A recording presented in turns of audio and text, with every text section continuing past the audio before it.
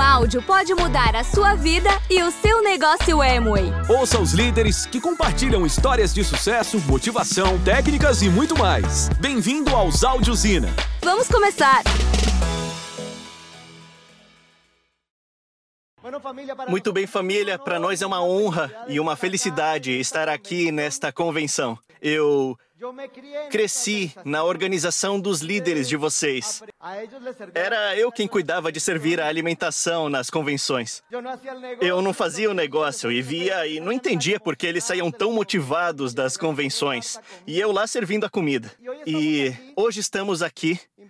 Fomos convidados pelos seus líderes para contar um pouco do que achamos que foi útil para o crescimento do nosso negócio. Já são 17 anos. 17 anos nos quais tivemos momentos bons e outros não tão bons. Acho que vivemos os melhores 17 anos da nossa vida, porque o negócio foi uma bênção em todas as áreas. Eu sou uma pessoa que analisa tudo. Quebro a cabeça com tudo.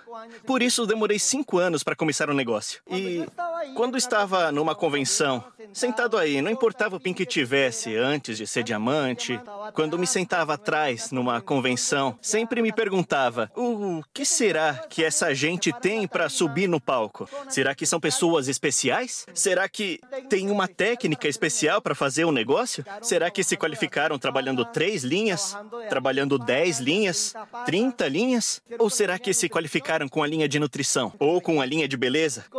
Como se faz? E quero contar uma história aqui que acho que ajuda a entender o conceito. Uma vez, um pai muito rico queria fazer exercício físico no domingo e disse para o filho, se prepara, que vamos para o clube. Enquanto tomamos banho, sua mãe e eu, pegue as coisas que estão no depósito, no fundo da casa.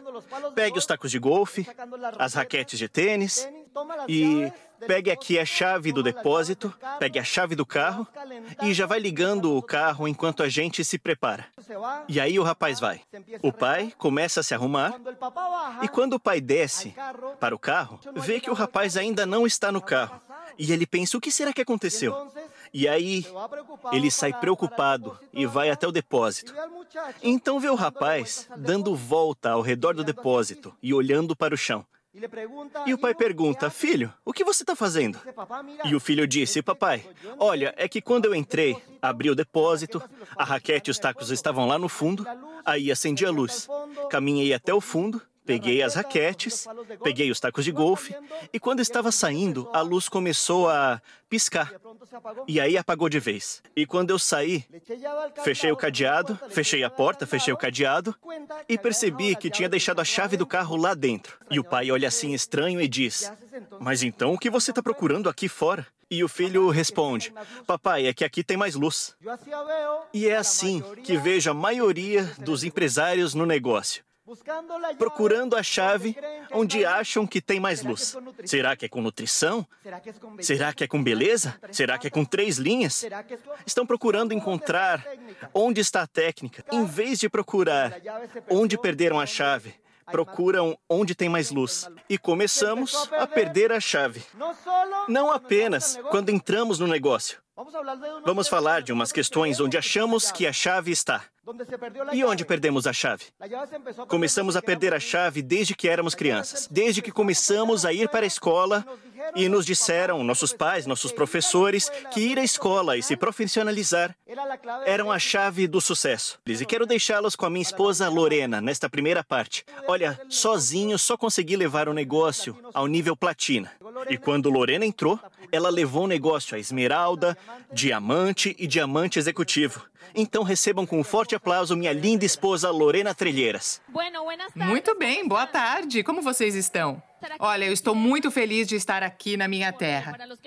Porque, para quem não sabe, eu sou daqui de Cali, então...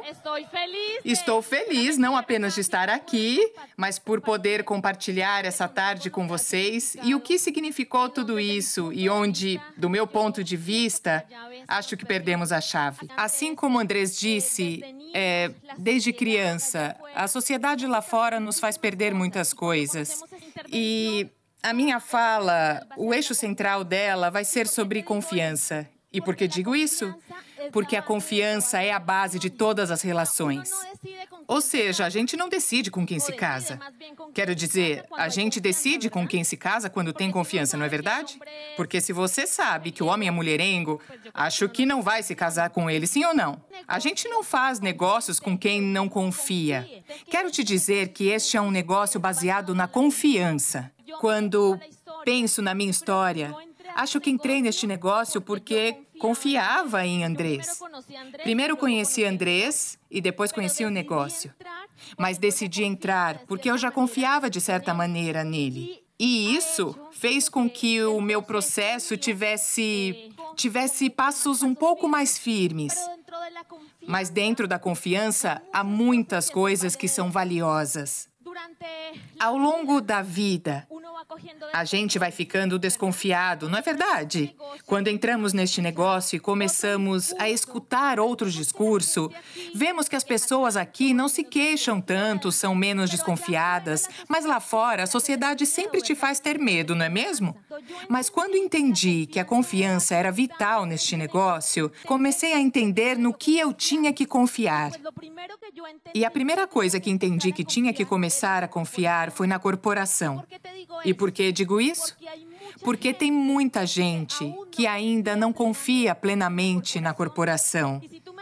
E se você me pedisse um conselho, eu diria que você tem que indagar mais. Quando entrei no negócio, não havia tanta informação quanto há hoje em dia é disponível. Então nós, Andrés e eu, fizemos uma viagem para Michigan, para a matriz. E nessa época, isso me deu muita confiança. E o que mais entendi? Que temos que confiar na equipe de apoio. São pessoas que já têm uma trajetória neste negócio. E quando você começa a confiar no que dizem essas pessoas e começa a seguir isso, então o processo fica um pouco mais fácil. Você tem que aprender a confiar na informação. Hoje em dia temos informações muito poderosas. E se você segui-las e começar não apenas a aprender e a escutar, mas também a agir, essas coisas no dia a dia vão fazer você ganhar confiança. E quando a pessoa ganha confiança no que quer que seja, ela percebe que é capaz de fazer o que quiser na vida. Quem é que já teve desconfiança em algum processo do negócio? A maioria. Se alguém tivesse entrado aqui já confiando plenamente, talvez já seria diamante. Mas todos nós vivemos etapas diferentes dentro do processo, na confiança no negócio. Mas se eu não estiver segura do que eu estou fazendo, dificilmente poderei transmitir lá fora o que significa esta oportunidade. Se você estiver aqui pela primeira vez, saiba que este é um processo diferente dos que já estão aqui há muitos anos. E cada vez mais vamos ganhando habilidades, porque a maioria, como no meu caso, eu não sabia ser líder de nada, mas aqui dentro já ganhei confiança para me desenvolver como líder. Não sei se me entendem, mas tem coisas que você diz, mas como começo se eu não tenho confiança? Eu era uma mulher muito desconfiada, muito tímida, tinha uma autoestima muito baixa. Mas hoje em dia, posso te dizer que houve 4 coisas que me ajudaram a ter cada vez mais confiança em mim, mais confiança no processo, mais confiança em tudo o que eu sabia que ia me levar a ter sucesso neste negócio. E a primeira coisa que me ajudou a ter confiança foi a clareza mental. Quando comecei este projeto, não comecei porque eu entendi. Comecei, como alguns já conhecem a minha história, porque me apaixonei por Andrés. Mas demorei, porque não tinha clareza do que eu realmente queria conseguir com este projeto. Mas isso não acontece só comigo. Acontece com muita gente. Vou conversar com as pessoas hoje em dia e digo, o que você quer obter com este projeto? E elas não sabem. Não sei como você prefere chamar, se de sonho, se de propósito de vida. Não sei por que você entrou neste negócio, só você pode saber. E nessa época, a minha primeira clareza mental era que eu tinha que pagar as dívidas. E a cada vez os processos são diferentes, porque para o nível esmeralda, o que eu precisava era de tempo. Porque a cada vez no negócio, as etapas são diferentes. Não sei em que etapa você está hoje em dia, mas se não tiver essa clareza, dificilmente terá confiança para desenvolver de verdade este projeto. O segundo ponto, veja, quando você tem a clareza mental, tudo o que você faz conduz para o que é importante. Imagine se você disser, no ano da celebração do A70, vou ser pelo menos platina. O que você tem aí? Uma clareza mental. Você já sabe aonde quer chegar. O segundo ponto é a convicção. A convicção é saber que você vai conseguir. Quero dizer que quando a gente começa o negócio, a gente não tem convicção. Pelo contrário, tem muitas dúvidas. Mas a convicção é algo que não é técnica, é algo do ser. É dizer, sou capaz de fazer isso. A convicção é uma coisa que você sente internamente, que não importa, e isso não é uma questão de tempo. Porque muitas vezes as pessoas pensam que este é um negócio que se constrói da noite para o dia. E quero dizer que este não é um negócio milagroso. É um negócio onde você tem que fazer um trabalho bem feito. E se continuar fazendo direito, é um negócio que vai durar o resto da sua vida e vai poder dar a você um estilo de vida. Mas quando eu comecei este negócio, comecei a dar um passo depois do outro. E cada meta. Se você estiver aqui e neste mês fizer, não sei, 12%, o que vai sentir? A convicção de que você pode conseguir. E esse passo te dá segurança.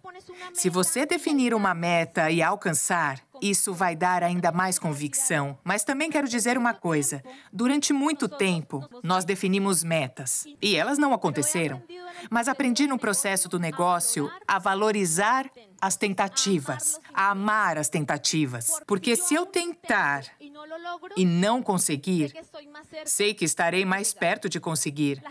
As pessoas são muito duras consigo mesmas quando não cumprem as metas. Mas você tem que amar o tempo das tentativas. Porque a única coisa que você não pode perder é a convicção de que você é capaz. Andrés e eu acreditamos piamente. Acreditamos e temos a convicção de que vamos chegar a duplo diamante, chegar a triplo diamante, chegar a coroa embaixador. Vamos conseguir da noite para o dia? Não. Mas todo o ano trabalhamos para isso, conseguindo ou não conseguindo.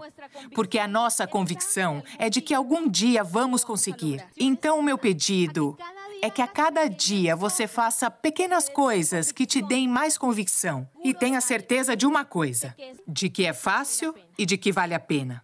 Neste negócio, tem que fazer coisas simples, coisas do dia a dia. Mas você precisa entender que tudo que você fizer em prol do negócio vai sempre valer a pena. E o terceiro ponto, o compromisso. E o compromisso tem a ver com decidir. Quando eu me comprometo porque decido alguma coisa. Eu adorava tudo no negócio. Adorava ir aos eventos, porque as informações nos alimentam muito. O ambiente, a atmosfera, isso era muito legal e é muito legal. Mas quando eu me sentava para ter uma assessoria e me diziam que tinha que fazer isso ou aquilo, é aí que a gente pensa, estava indo tudo tão bem, né? Porque a maioria dos seres humanos não quer se comprometer. Das mulheres, quem aqui é casada? Quanto tempo ele demorou para te dar a aliança? É verdade ou não que demoraram muito? Porque todo mundo não. Mas a maioria dos seres humanos tem medo de se comprometer. Mas o que entendi é que, no final das contas, todos nós temos compromissos. Se tivermos filhos, então o que teremos? Compromissos. Quem tem problemas financeiros tem o quê? Um compromisso financeiro com o banco, com a sogra. Todos nós temos compromissos com a nossa família, porque ela nos deu os nossos dons, os nossos talentos. Ou seja, o compromisso sempre vai existir, porque não podemos evitar esse tipo de coisa.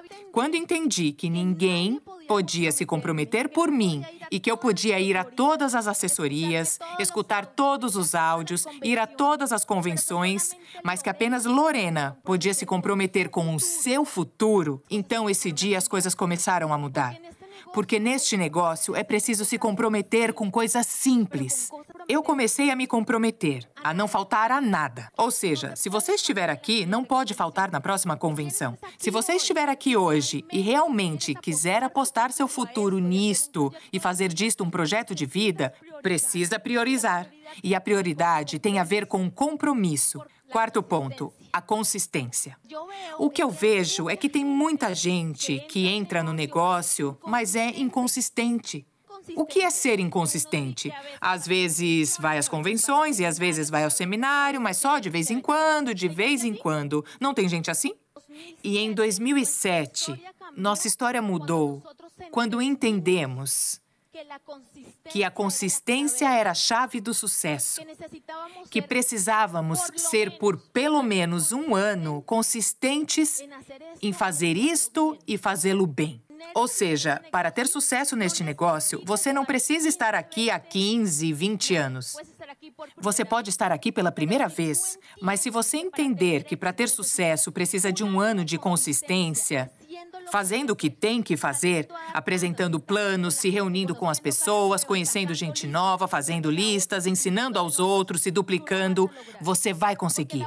Porque a única diferença para que começássemos a ter um processo de crescimento neste negócio não foi tanto a informação que já tínhamos, mas sim o fato de termos começado a fazer isso no nosso dia a dia. Quando a gente é insistentemente consistente, vai obter os resultados, porque só quem é consistente vai ter liberdade financeira. Quem é consistente neste negócio é quem viaja o mundo. Vou deixá-los com o Andrés. Estamos procurando a chave. A chavezinha perdida. Quem quer encontrar a chave que vai levá-lo a diamante? Já faz alguns anos que a questão da inteligência emocional se popularizou graças a um dos seus pioneiros, que foi Daniel Goleman. Segundo Goleman, 20% do nosso sucesso depende da racionalidade, do cérebro que pensa. E 80% do que sentimos, do coração. E a maioria das pessoas só pensa em alimentar esses 20%. Por isso achamos que a questão fundamental deste negócio é a inteligência emocional. Goleman fala de algumas características que uma pessoa deve apresentar para ter inteligência emocional. Goleman diz que a pessoa deve trabalhar para ter uma inteligência emocional saudável. E é aí que a maioria se descuida. Próximo ponto. O primeiro ponto da inteligência emocional que Daniel Goleman fala é o autoconhecimento. Quando falamos de autoconhecimento, percebo que a maioria das pessoas nem sabe quem é. A maioria anda perdida ou se esqueceu de quem é. Quando você tem uma inteligência emocional baixa e não sabe nem quem você é, então, a cada emoção, você se distrai. E às vezes não focamos a solução, mas sim o problema. Quando falamos de autoconhecimento, temos que abordar um ponto fundamental: nossa autoimagem. O que é autoimagem? É como eu me vejo. E a maioria se vê de uma forma muito ruim, mas quer ser diamante, quer ter sucesso. Ou seja, a maioria das pessoas se descuida do que é fundamental. E um desses pontos é como eu me vejo. O que eu digo para mim mesmo todo dia. Tem gente que às vezes vem na assessoria e diz: mas Andrés, acontece que eu sou muito ruim, sou péssima revendendo, sou péssima fazendo tal coisa, as pessoas entram comigo e desistem. De onde vem tudo isso? Vem de não terem entendido as coisas que ouviram quando eram crianças. Se confundiram desde criança. A pessoa ia no colégio, fazia uma prova, reprovava, e ela achava que essa nota vermelha, essa desaprovação era para ela. Tem alguns pontos que trouxe aqui para você se sentir vencedor, se sentir capaz.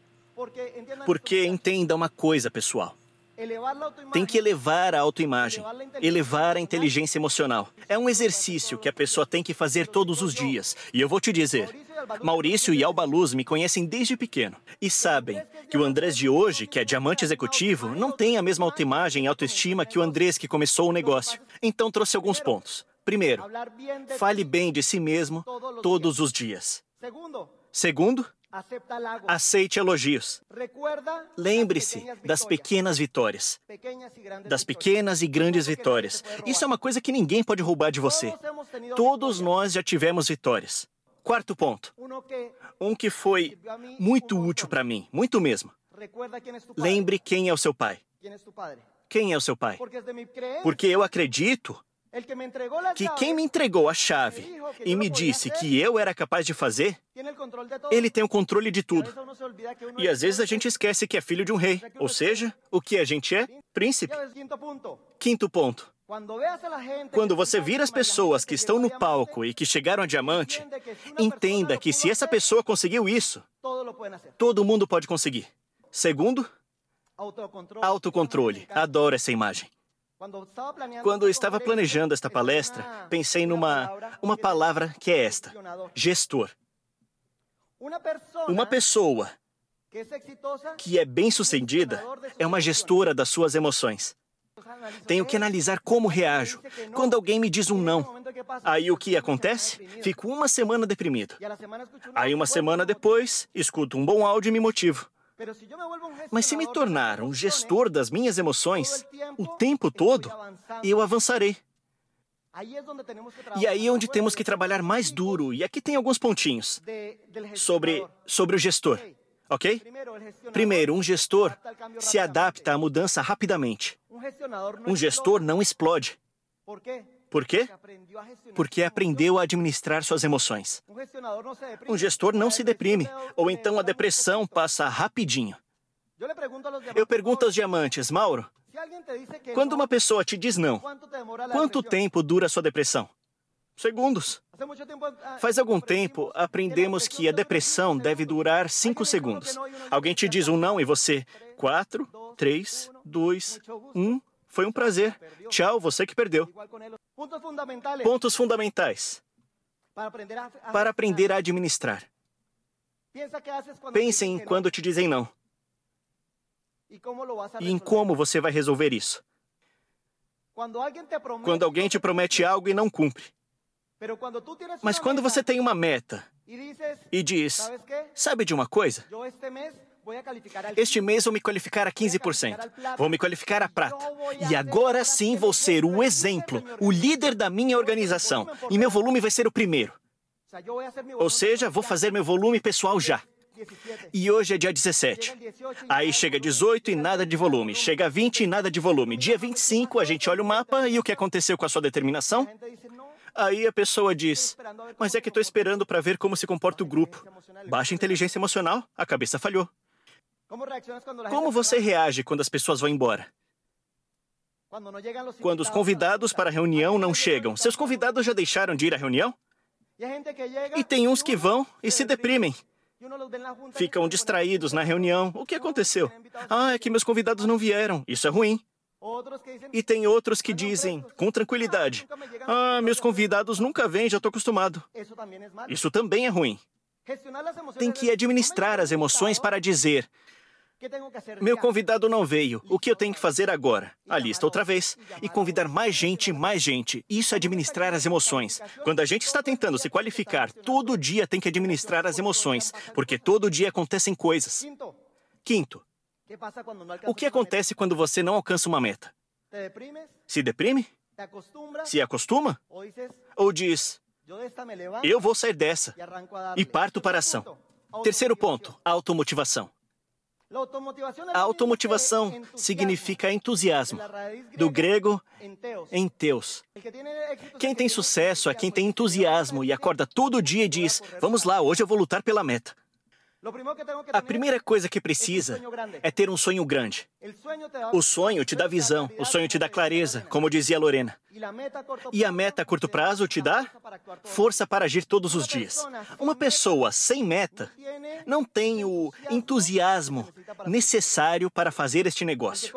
Quem trabalha um mês sem meta está perdido no negócio. Persistência.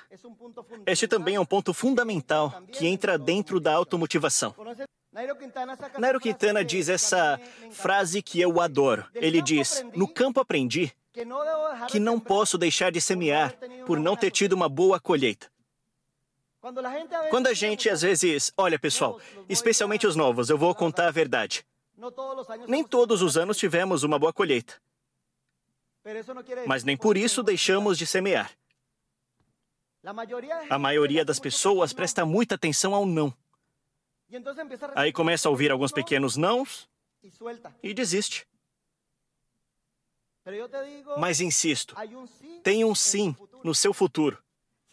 Tem um sim no seu futuro. Por que se concentra tanto no não? Se alguém te garantisse que depois de 50 nãos, você chegaria a diamante, como você sairia para receber o não? Pois que venham os nãos, porque eu tenho que chegar lá.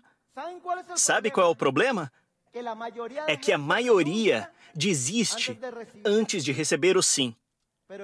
Mas te digo uma coisa, tem um sim no seu futuro. Se você continuar acreditando, se administrar a sua cabeça, o seu coração, se acreditar mesmo, se estão te dizendo que tem um sim no seu futuro, por que não continua lutando? Onde está sua certeza? Tem um sim no seu futuro. Estamos dizendo isso porque todos nós sabemos que tivemos que passar por muitos nãos. Lembro dessa história de um corredor nas Olimpíadas de 68, no México. Um corredor da Tanzânia.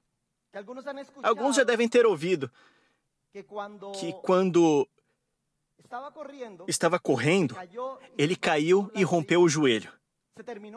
Aí terminou a corrida, fizeram a premiação, estavam apagando todas as luzes, já não tinha quase ninguém no estádio. E esse homem entra no Coliseu, no estádio, e aí umas câmeras começam a acompanhá-lo e veem que tem um corredor que não desistiu, que chegou com as pernas enfaixadas. E todo mundo se levanta e começa a aplaudi-lo e começa a motivá-lo. Ele termina mancando e dá a volta no estádio e termina a maratona dos 42 quilômetros. Depois, se aproximou um jornalista e disse: "Temos uma pergunta. Por quê? Se você tinha a desculpa perfeita para não parar, quero dizer, para parar, para desistir, mas você continuou correndo, mesmo com a perna nesse estado." E o corredor disse: "Meu país não me mandou 11 mil quilômetros para começar uma corrida e não terminá-la. E vou dizer uma coisa, sua família está esperando que este fim de semana, que você aqui, ganhe essa valentia e essa coragem para correr até o fim. Nos vemos em breve." Obrigada por ouvir. Esperamos por você no próximo Áudio Ina.